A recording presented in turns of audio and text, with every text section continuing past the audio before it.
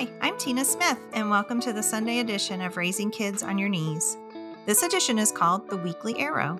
The Weekly Arrow is your introduction to our prayer sheet and daily devotions, which run Monday through Friday. I invite you to spend the next few minutes preparing to pray and parent life into the lives of your children this week.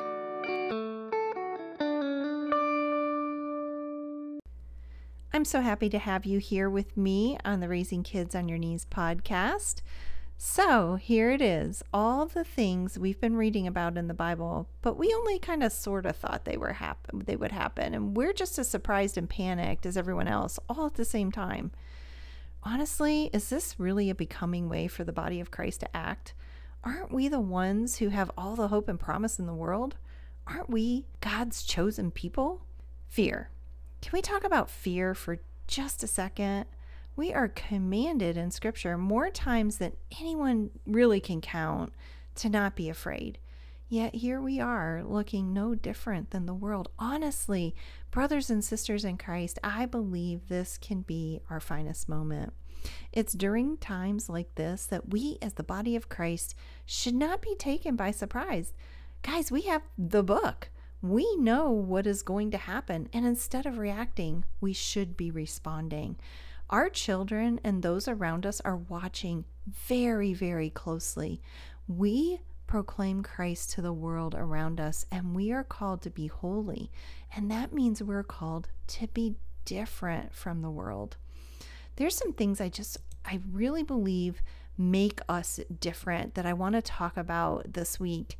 And as we ponder those in our devotions, we're going to go a little bit deeper in them. So if you're not a member of the prayer tribe, I want to encourage you to go over to the website, raisingkidsonyourknees.org, and subscribe to the prayer tribe. We would love to have you praying in one accord. And who doesn't need to be prayed for and over right now more than our children as we walk through this pandemic?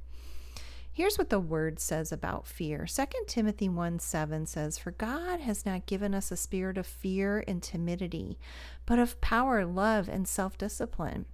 Fear, as defined by dictionary.com, is an unpleasant emotion caused by the belief that someone or something is dangerous, likely to cause pain or a threat. We're all experiencing some level of fear by the coronavirus outbreak right now. It is dangerous, likely to cause pain, and is a very present threat to everyone worldwide. What you do with that fear will be your defining moment as a believer as you walk through this pandemic. As a child of God, you should never be gripped or defined by fear. In Christ, you can walk in the power God gives you and love others as Christ has loved you. Self-discipline at a time like this should define the follower of Jesus. As we face this time of uncertainty, you must make choices to believe that God is in control. Follow the instructions of those God has placed in authority over us and trust that whatever the outcome for you and I is, God has not fallen off the throne. He loves you incredibly, and He is the one who is in complete control. So when you go to the store, try to exercise some self-discipline. Do you really need all that toilet paper? Here's what Isaiah 41:10 says. "Don't be afraid, for I am with you. Don't be discouraged, for I am your God. I will strengthen you and help you. I will hold you up with my victorious right hand." You are commanded by God in His word not to be afraid. It is a choice of the free will that God has given you.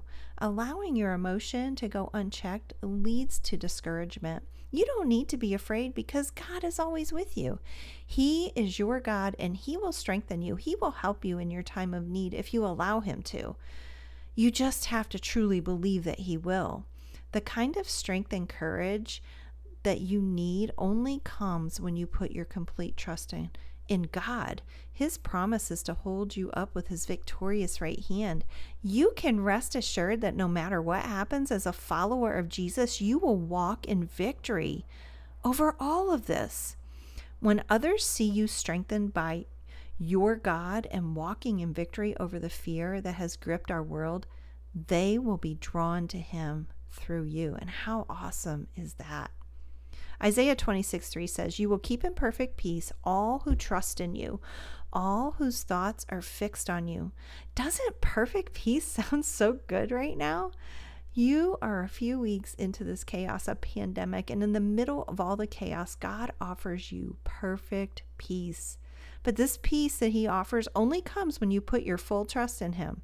Full trust, not partial trust, not trust that says, I'm unaffected.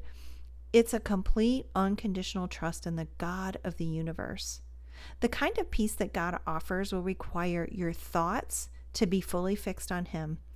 It's easy for your thoughts to be distracted when cable news is always playing in the background. We have access 24/7 to reports of what's going on all around the world, and they are nothing but a distraction from fixing our thoughts on God. I want to encourage you throughout this pandemic, turn off your TV and turn up the praise and worship. Fix your thoughts and eyes on God, who is in complete control. Follow the directions of your state and local government that God has established to protect you. Then trust the rest to God, who sees you and loves you with an unfailing love. Coronavirus has no power over him. Philippians 4:6 says, "Don't worry about anything. Instead, pray about everything. Tell God what you need and thank him for all he has done." There are some verses in the Bible like this one you are quick to quote during times like these. However, you tend to believe they are suggestions from God. That is a lie from the enemy. This verse is not a suggestion to not worry. It is a command to not worry. God would never ask you to do something that is impossible, nor would he insult you by asking you to do something easy. Making the choice to not worry despite your feelings will take courage and strength, and it is possible. Fortunately, though, God doesn't just stop with a command to not worry. He gives you the formula to make it happen. And here it is. It's twofold. First, you are to pray about everything. Everything. It is a deception to think something is too small or insignificant to pray about. God wants to hear it all. He wants to be deeply connected with you in the smallest of things. He longs for you to talk to him about everything, just like you would your best friend. He wants to hear from you, and he wants to know what you need. And this is the most freeing part of all. He wants you to thank him. Have you ever sat quietly and thought about all the things you can thank God for? Even during the chaos, there are always things we can thank God for. I challenge you to find 5 things each day to thank God for and write them down. Dwell on his goodness every day and watch the worry fade away in the presence of his grace. So exciting. It's so good. Here's what John 14:27 says. "I am leaving you with a gift, peace of mind and heart. And the peace I give is a gift the world cannot give. So don't be troubled or afraid." I'm sure you love to receive gifts. I know I sure do. Look at the incredible gift God has given you in this verse. Peace of mind and heart. You can use a good dose of peace of mind and heart right now, I'm pretty sure.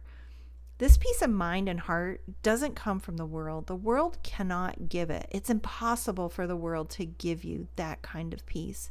You can't look to the world in times like these or any other time for the peace of mind and heart that only God can give. Your focus must be on him to receive the gift. If you're looking at the world to give you peace of mind and heart, you will never find it there. Absolutely never. There's that command again. Don't be troubled or afraid. It is a choice of your will, out of an act of obedience to God, to not be troubled or afraid. You are a people who walk by faith and not by sight. This is what makes us different, and this is what makes us a light to those around us. As I've been pondering all that is going on around me, it has reminded me of God's protection of his people during the plagues God sent over Egypt and Exodus. Remember those? God was able to protect his people then, and he can protect his people now. Not one of the Israelites suffered from the plagues of the Egyptians. We're his chosen people, and just like those Israelites, we have a God who is getting the attention of those who refuse him.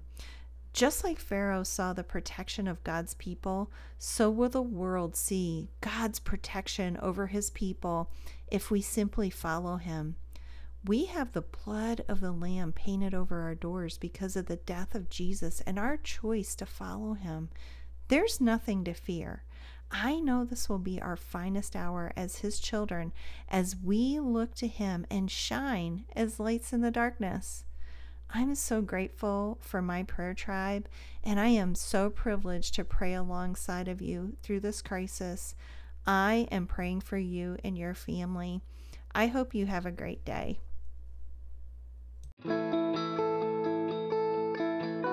Thank you for joining me for this week's edition of the Weekly Arrow. To receive our daily devotions as well as our free printable prayer sheet, simply go to the link in the show notes for raisingkidsonyourknees.org and subscribe to the Prayer Tribe. We would love for you to join our growing global community of prayer warriors who are praying and parenting life into the lives of their children.